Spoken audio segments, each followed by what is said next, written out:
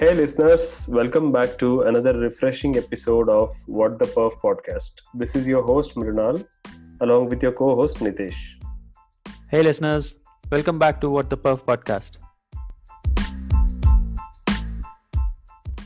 In today's episode, we chat with Sajish Nair, who is the principal engineer for performance at Dhruva. So, without any further ado, let's get started with the episode and let's check out the latest news with Nitesh.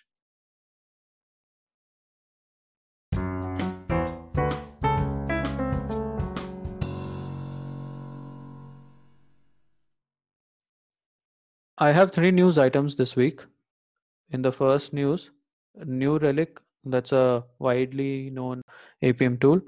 So, in their latest release, New Relic has added support for W3C trace contexts and cumulative layout shift in its browser agent for real user monitoring. W3C trace context is a specification that defines standard HTTP headers and a value format to propagate context information that enables distributed tracing scenarios. You can find the link in the description for further reading about that. So, cumulative layout shift CLS is one metric out of three core web vitals that Google has defined for web pages to measure user experience. This update will help faster troubleshooting by allowing users to send trace information from browser to backend traces or even any third parties involved in the request flow. Yeah, so what happens when you have tracing is most of the times, Nitesh, you will know how the request is flowing from one service to another service throughout your backend infrastructure, but many a times it so happens that you will not be able to connect that trace to some action in the UI. So this change or this update is going to help people who are is using New Relic uh, correlate those actions on the UI with the trace, so that troubleshooting of any performance issues or any kind of issue easy. And CLS is that thing that happens when you are about to tap a link or a button, but in the instant before your finger lands on that link, the link moves and you end up clicking on something else. So this update has a measurement for that. I never thought it could be measured. So great that New Relic included that measurement. So in the second news, I again have another a real user monitoring tool. So web page test was acquired by Catchpoint. Webpagetest.org are the creators of popular UI performance testing tool with the same name, Webpage Test. So Catchpoint is another famous and widely used end monitoring tool. So this acquisition will definitely help in expanding the capabilities of web page test tools. Yeah. Yeah, because obviously Catchpoint has one good tool, and web page test is also being used by more than 1 million users per month. So it's going to help its users to receive a detailed performance audit of their web pages and web applications. Yes. Up until now, web page test was supported by multiple companies. They were providing hosting for a web page test. So after this acquisition, I think they'll have good amount of resources to host the site. Also, as I have seen that web page test had they gave the ability for anyone to have their own private instances. Now with Catchpoint's acquisition, I am not sure what's going to happen to that. Only time will tell. So, in the third news item, we again bring you another great conference. This is by Dynatrace. The name of the conference is Dynatrace Go. So, many distinguished speakers are going to be participating and giving their speeches in this conference. So, it includes global keynote speaker as Steve Wozniak, who we all know is a co-founder of Apple. So there will be talks on performance optimization, better automation in DevOps, and understandings on Dynatrace products. So it will be a good learning conferences. This is a virtual conference. You can find the link in the description to attend this conference.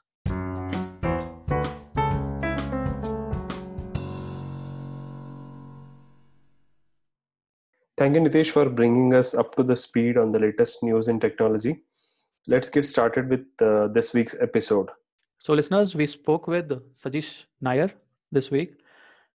He is the principal engineer for performance at Dhruva. We spoke about performance in general and specifically on storage performance and a lot of other interesting stuff.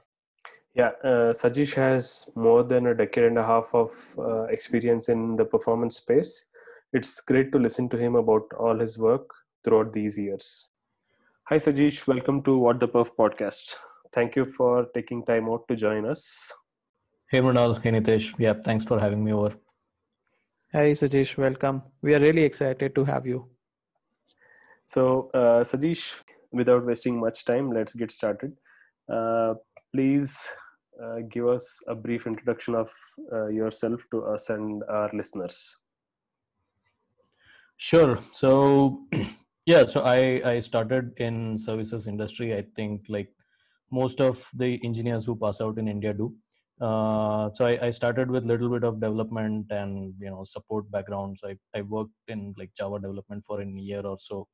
Mm-hmm. And then at the time SAP was sort of really up and coming. So this was like about 13, 14 years back. So I really wanted to go to SAP because I heard that people in SAP are making a lot of money, right? But I couldn't get like a proper development project in SAP.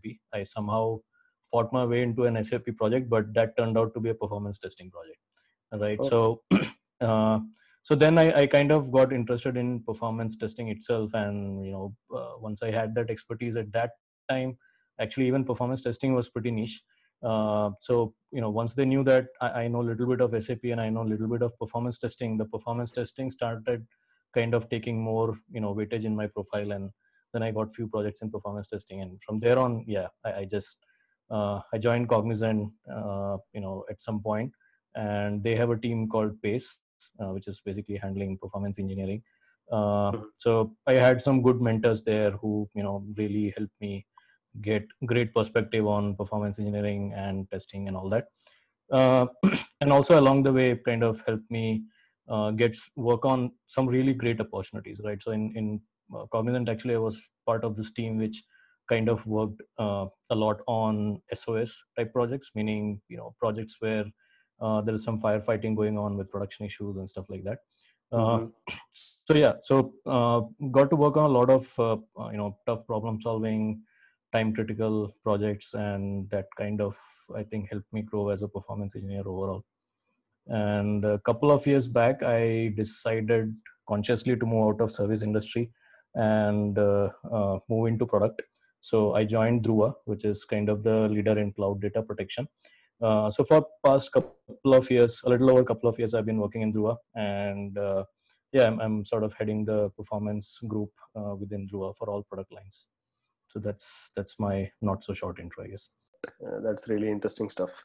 As you said, was there any particular event that triggered you? Like you don't want to be doing just the testing, you want to move on to like broader things.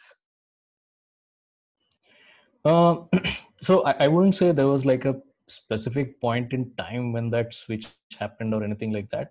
So it was just like an intuitive path that I sort of kept following, right? And I guess the projects that I got, the people that I got to work with, definitely had a lot of influence on me.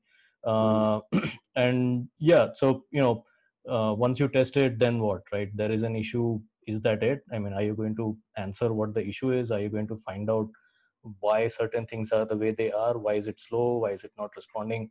Right. So merely just finding out that it's not working or it's slow seemed to be really very, like a step zero to the overall thing that we're trying to do. Right. So, and unless you can actually resolve the issues, that I found, like very little value as a individual that I'm adding to the project. So I kind of then started talking to people again. My initial learning actually started with the colleagues that I had. So a lot of people were from a lot of core technical background, architects and stuff like that. So I kept picking their brain on how these things work, how the system works, how that system works, what should I monitor, how Exactly. does, like, yeah, what does CPU utilization actually mean, what does load average mean, memory utilization. So starting with that, right? So I really started with the OS part of it because I guess that's what people around me were focusing at that time. And then kind of, I started understanding how Java works, how its JVM works, memory management. And from there on, I think that this natural sort of flow where you start doing this in every project you get to, right? Of course, you're going to have challenges with access, challenges with not getting all the information and all those things. But uh, I was very clear what had to be done, right? Whether or not it can be done was a different thing. That was totally dependent upon customer and all those things, as you guys already know. But yeah, at least I knew that we had to do this, right? We had to get to the root cause and not just like test and throw it over the wall. Exactly. So basically, the curiosity is what drove you to explore further. Yeah, curiosity, and I would definitely say some of the people that I had around me in my team definitely had a lot of sort of push and influence. Yeah, it's really important to have mentors or people who can guide you, right? True. Yeah, it brings a lot of difference to your growth. So, Sajesh, how different is storage performance engineering compared to, let's say, web performance and API or backend performance? Yeah, good question. So I actually had very little idea about storage like until I joined Dhruva, right? So uh, just like everyone else who works in our service industry, I had worked on a lot of web-based application, Java-based application, and then some database tuning, some mainframe, all those in the mix, right? But I had never actually worked on an application which was which was like storage intense, right? You can call database actually a storage bound or IO bound product, but you don't actually go into tuning Oracle to do that extent. You just tune Oracle queries or the parameters that Oracle provides you to tune, right? But you don't tune Oracle database as such as a product. Yeah. So I had very little understanding of storage. Then when I moved to Dhruva, I started getting into the nitty gritties of storage. So I think storage, there are a couple of different things, right, in storage. So one is like the actual storage hardware and like the disks and your HDD, SSD or storage arrays and things like that. Then there's a file system on top of it, which you kind of get acquainted with. And then there is this whole new kind of line of cloud storage, right? S3 and object storages like MinIO or SwiftIO and stuff like that. So I think when it comes to storage, the thing is that you actually start getting mindful of what your application is doing in the IO path, right? So before that, I would say that I was very focused on the compute path. So the request response and maybe like the network IO path, but I never really worried about how much data is my application writing to disk. What pattern is the write happening? Is it random write, sequential write? So like how does it seek certain data on the disk and stuff like that. So you kind of start getting mindful of all these things, and then you start paying attention to what happens when your application is trying to write certain data or read certain data to and fro some storage, right? So you give it to the file system itself has its own logic to sequentialize or randomize the writes and stuff like that, and then you do the actual write and give it to the storage controllers which does the write. So there are a lot of latencies involved in each of these steps because they are all in some way adding a step to writing to the disk, right? So Yeah. ultimately that's what you want.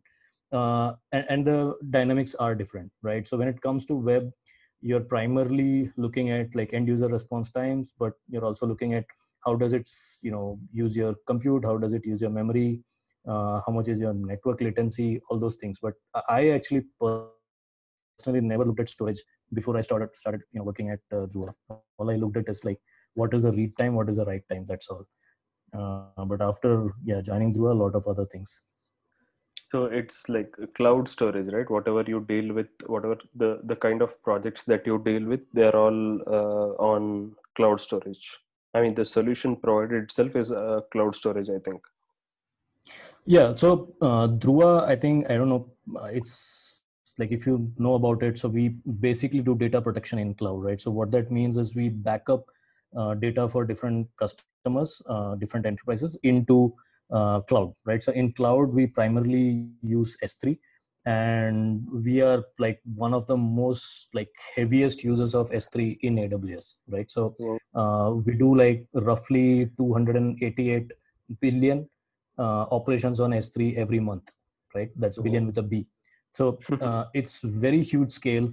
So like we have, I think about 150 petabyte of source storage that we have backed up. So this is all data getting ingested into our AWS, sort of file system. So Dhruva has its own cloud file system, which resides on top of S3 and DynamoDB, and that is where we ingest all the data, right? So the dynamics here is slightly different than writing to disk, because now you are more worried about S3 puts and DynamoDB writes and stuff like that. And S3 itself is actually very scalable horizontally, right? So AWS actually kind of claims that you can do very heavy throughputs if you just parallelize your puts, right? Oh, And okay. that's so that's kind of how, I mean, we deal with storage in cloud. Wow, interesting. So, Sajish, you had written an article on LinkedIn about applying first thinking principles to solving performance issues or performance problems. So, can you throw more light on that for us? Yeah, so first principles thinking, actually, if you look at it, I think a lot of people who deal with physics and mathematics actually kind of fall back on this, right? So what it means is that you start with a premise where you question everything, right? You don't assume anything that is presented to you, right? And you draw your own sort of hard facts and then conclusions and inferences on your own, independent of what others are telling you or what other data is available or what other interpretation is available rather than that, right? So uh, what that means is that whenever we start looking at a performance problem, and this is something that came up a lot when I did those SOS projects, right, where there would be a customers whose application is not scaling, and as it is with most of the enterprises, the systems are pretty spread out, right? So you have like 10 different teams working on different modules, different tiers, starting with the web to some backend legacy mainframe. There are like 10 teams in between which manage different layers, and the data passes through all this, and there's a lot of oh, this module is the problem versus that layer is the problem. It's not our application's issue, is the backend issue. So as soon as you start solving the problem, you get all of these inputs as to like what is the, what do you say, prevalent wisdom in that ecosystem, right? So people who have been there for some time, they start giving you a lot of pointers on, what you should look here, I think this, I know this is the issue, right? You should just focus there. Yeah, and exactly. and a lot of times that's actually pretty bad, right? So we think that oh, we can actually solve this very quickly if we just use the data and not reinvent the wheel by trying to do all the analysis again if somebody has already done it. But I totally disagree with that, right? So because the problem is that the moment you start taking those inputs, your thought process actually gets influenced, and you then start thinking in only one direction instead of the 5 different ways in which you might have been thinking if you had not heard about that analysis or the interpretation, right? So the point of first principles is that you look at hard data, right? So if somebody says that, oh, you know what, that box is always high on CPU, you say, okay, but don't rely on that guy, right? So get the logs or whatever, your monitoring reports or whatever that is, and then you see for yourself that the CPU has been high, right? And then what does it mean that the CPU has been high? Has it been high for 1 minute, 1 hour? Has it been intermittently high? What is the average? What is the 90th? All those things, right? So uh, kind of taking that route, right, where you don't rely on any interpretation that somebody is providing you, but you draw your own conclusions and interpretation, right? Looking at only hard data. So you look at logs, you look at monitoring reports, and like first hand source of data and not any second hand source of data. That's Yeah. kind of what it means in a nutshell. So you're, I mean, in one way, if you put it, you're avoiding biases of other people and looking at the right kind of data. But I Exactly. think you must have encountered a lot of resistance to this way of thinking or this way of doing, right? Because when somebody comes and tells you you should look at this place and you don't agree, they tend to get offensive, right? So you must have seen that a lot. Yeah, I think so. At that point, it starts becoming a people problem than a technology problem, Yeah, right? So exactly. it's not a technology problem you're solving anymore when you're talking about somebody getting offended and all that. But yes, that is a major part of it, right? So why do you need access to the logs? I'm telling you it's this way. Why do you need to see the monitoring reports? I'm telling you CPUs. Yeah. So, but I don't know. I guess it's kind of how you handle in the moment. A lot of time, I just say that, oh, you know what, I agree with what you're saying. I just need the reports for my documentation purposes and to put it in Yeah. my report and file it, right? So something like that. But yeah, it's like I said, since it's a people problem, it's also a very subjective problem, right? So every project you go may have different type of people, and how those people are kind of determines how you're going to handle that situation. So Yes, you I have. don't have like a single line answer as to how to address that, but yeah, that's what it is. Yeah, you have to. Everybody has to find their own ways to deal with that. Yeah, and that's kind of like the problem also with the service industry, right? With the consulting line of work, because you're like expected to derive or provide some results, but there is also this assumption that, oh, you know what, you are going to find your own way around people to get that data. And so there is that angle, right? And you're at the mercy of people on the ground, or Mm. people who are there to help you out and all those things. So yeah, I mean, it's yeah, that stuff that doesn't happen in product world much though. Yeah. So, given that there are these problems in the industry, so if you had a magic wand or a power, what would you change about the current state of affairs in the industry, especially for performance projects? uh so I think one of the main thing that I would think of is, to start with, I think we have to stop this bucketing of only dev versus QA, right? So and like I kind of wrote about this in one of the articles I recently wrote. And the problem is that as soon as you come out of college and you're inducted into the software industry, you are either trained on development or on QA, right? So Mm. these are sort of the only two broad directions that we see. From there, of course, once you start working on dev or on QA, later you can go into support projects, or somebody in QA can become business analyst and so on. But when you look at how each of our careers start, right? Nobody actually gets trained on performance testing when they're starting a job, right? Yes. Yes. And this is something that we had actually tried to do in Cognizant, where we had hired campus graduates in US and started training them on performance testing and engineering, right? So but that doesn't happen like industry wide. So one is, I think we need to start this I think there has to be this understanding that there's a separate third field, which is not really entirely QA, and it's not really entirely development, but somewhere in between, right? Because there are a lot of infrastructure elements, there are a lot of these design elements, architecture elements, which actually kind of is more towards development. But then there is also this validation angle which actually aligns with QA, right? So we have to sort of address this. We have to realize that there exists this separate third stream, and that will be a good start, right? Beyond that, I think the way performance engineering is looked at this point, it has to be aligned more with development than with QA, right? And I think even without considering a third stream or whatever, if we have to do something, I think it's that performance teams have to start aligning with development more than with QA, right?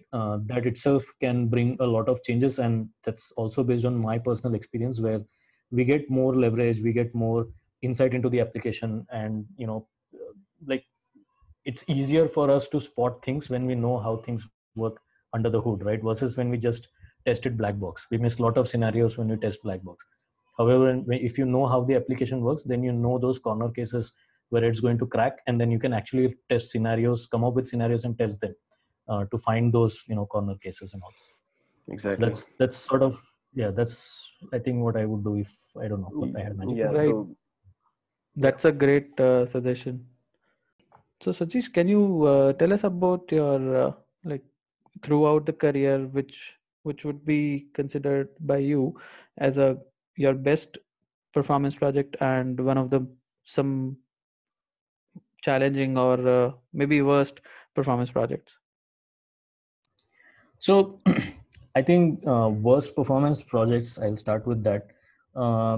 Definitely it has been where the problems have been people problems, right? So technology problems are easy to solve, I think, relatively, because it's predictable.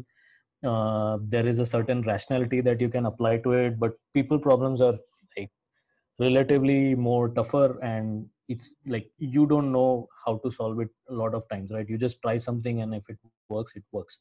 So I like, yeah, I'm not sure if I can name like one single project where I had this challenge, but most of the projects which are bad are actually people problems, because the thing is that you, when you have to focus a lot on people issues or problems, like the stuff that we talked about earlier, right? So not like there even have been cases where, you know, when you find that the application performance is bad, certain people don't want you to report it, right? Because it makes the development team seen bad light, or, you know, some other team, you know, appear bad.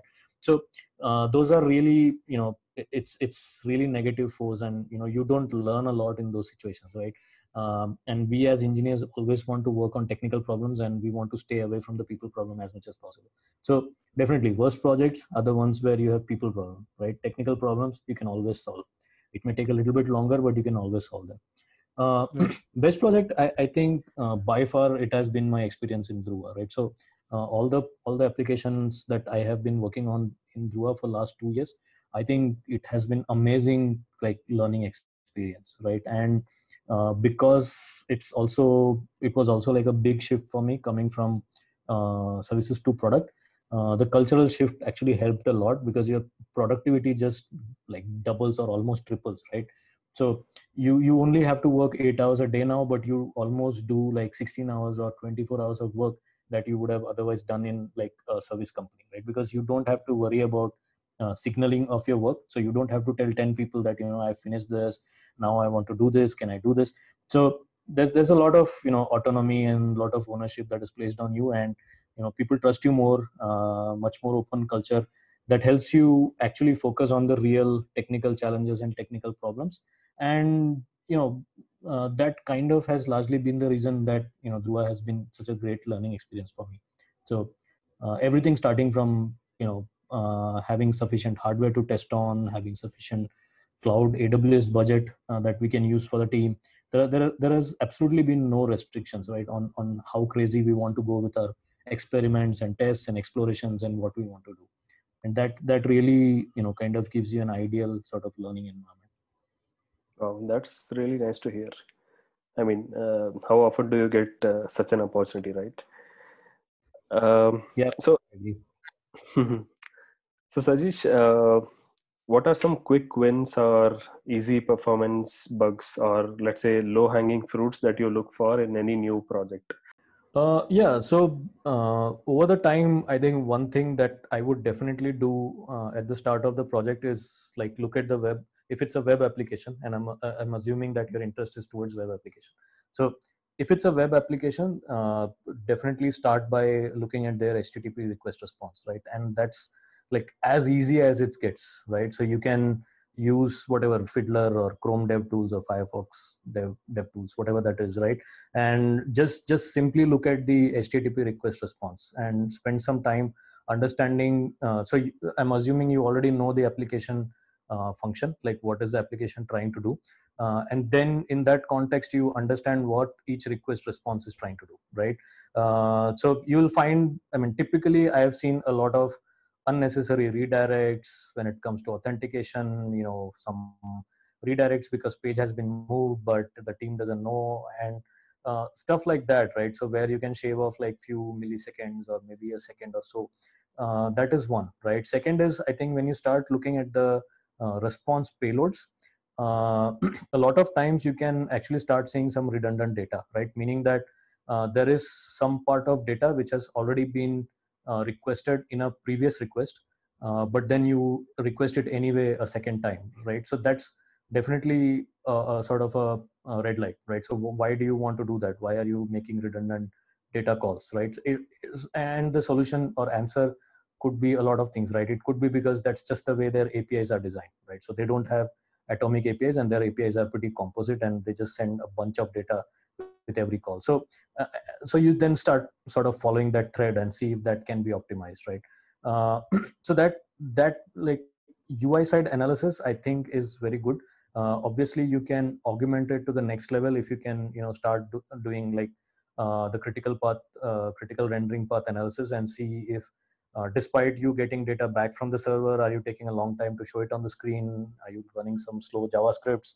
Are you requesting things which you don't even use on the page? So all those kind of things, right? And of course, there's like the best practices, like put CSS on the top, JS at the bottom, and stuff like that. So I think starting with that web page is definitely like a really good sort of, what do you say, avenue to explore if you want to score some quick wins, right? You may not always get it, but whenever you do, I think you may find some, like you said, quick wins, right? Uh, yeah, that's one. And second is, I always look at integration points in enterprise applications, because that is where most of the mess is, because there are different teams working on it, and in enterprises the release cycles are either quarterly or half yearly. If there are major releases, there's a lot of miscommunication, lack of communication, because of which, the two tiers actually don't work well, or either they don't work well or they don't work in the most optimal fashion, right? So again, leading to redundant calls, or uh, misdesigned or wrongly designed APIs which are not consumed properly, and stuff like that. So look at the integration points, and look at both the tiers and how they're interacting with each other. How is the consumer actually consuming what the lower tier is producing, and stuff like that, right? So I know that's like very abstract, but those are kind of the areas that I start looking at when I start a project. Yeah, that's great. I mean, our listeners surely can take a leaf out of this, and it'll. I hope it'll help them. Uh, is it the same for storage? I mean, whatever work that you do now at Drua, or how is it different? Uh, so storage, yeah. So what we do here is completely different, right? So, like I said, since it's mostly around data path, the dynamics are a little bit different, right? So we are more conscious about how do we write the data, how do we read the data, can we avoid writing certain data so that we don't consume those IOPS on the disks. Uh, and again, right, since we pick the data up from on-premise and kind of throw it over to cloud, there is this whole network thing which we have to deal with, right? So sending like petabyte scale data over the network from sort of some remote data center onto AWS cloud, that in itself is a challenge, right? So how long is it going to back up that huge amount of data? And then if you look at it, if we have, say, thousands of customers, right? So we actually have about 4,000 customers, and all of them have several hundreds of servers, right? And all of them are kind of getting backed up at the same time onto our servers, right? So we have like, I think, close to 1 million backups happening every day. So there's a lot of data churn that happens, both on the customer premise where we read the data, and on our cloud side where we ingest the data. So that actually poses for a totally different set of challenges as compared to like web application, right? Yeah.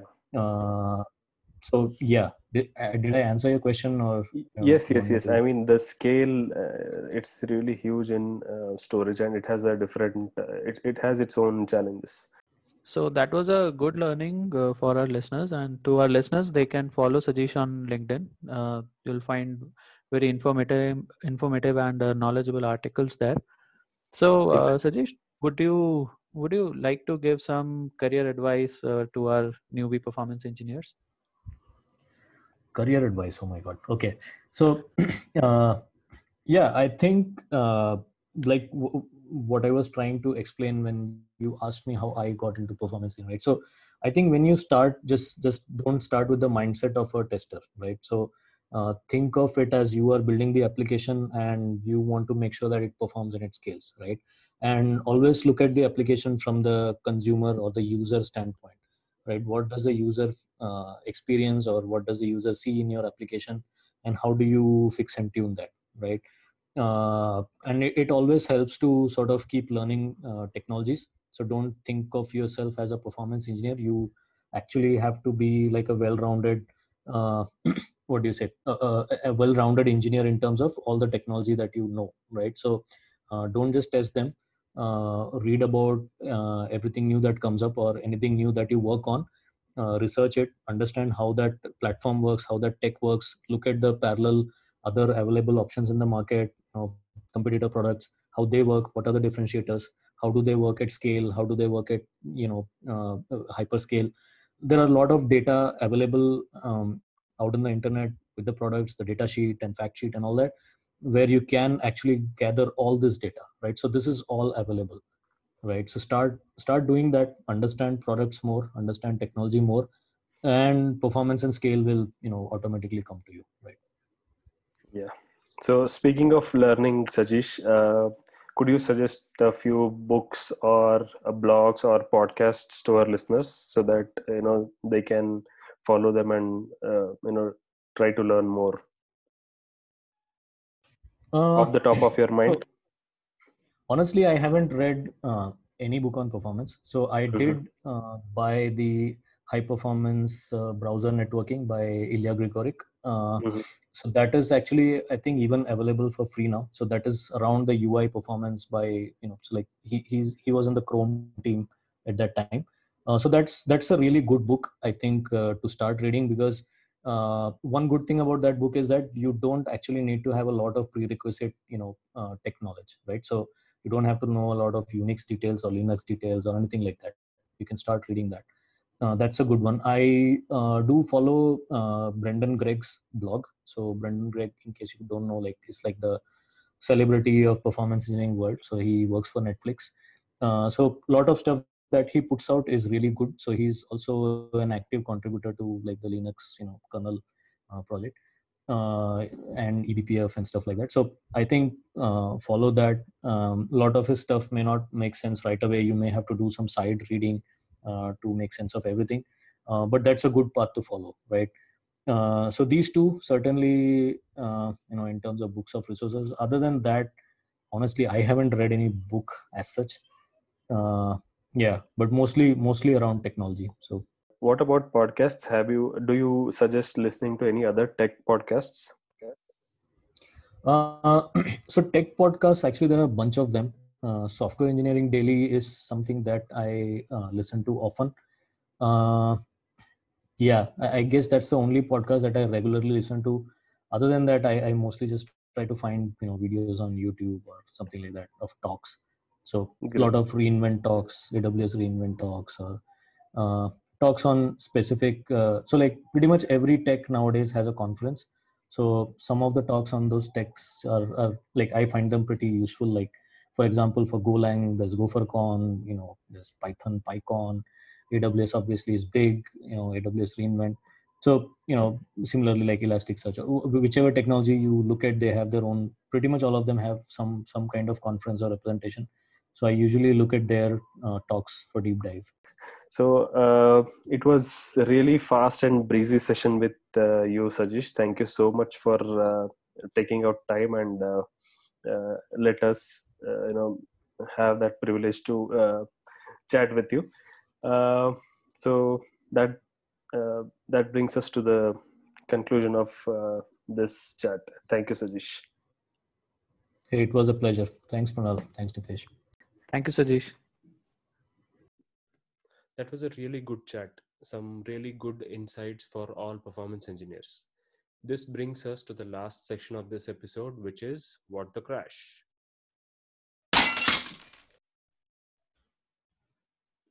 I have 4 what the crash items this week. First one is from Sony's PS5 pre-orders announcement. It caused crash across many e-commerce websites. It also included Sony's Singapore's e-commerce store, which crashed, and it was because there was a flood of traffic driven by folks wanting to secure their entry into next gen gaming when the PS5 drops. So it looks like many people or many fans won't be able to get their hands that soon on PS5.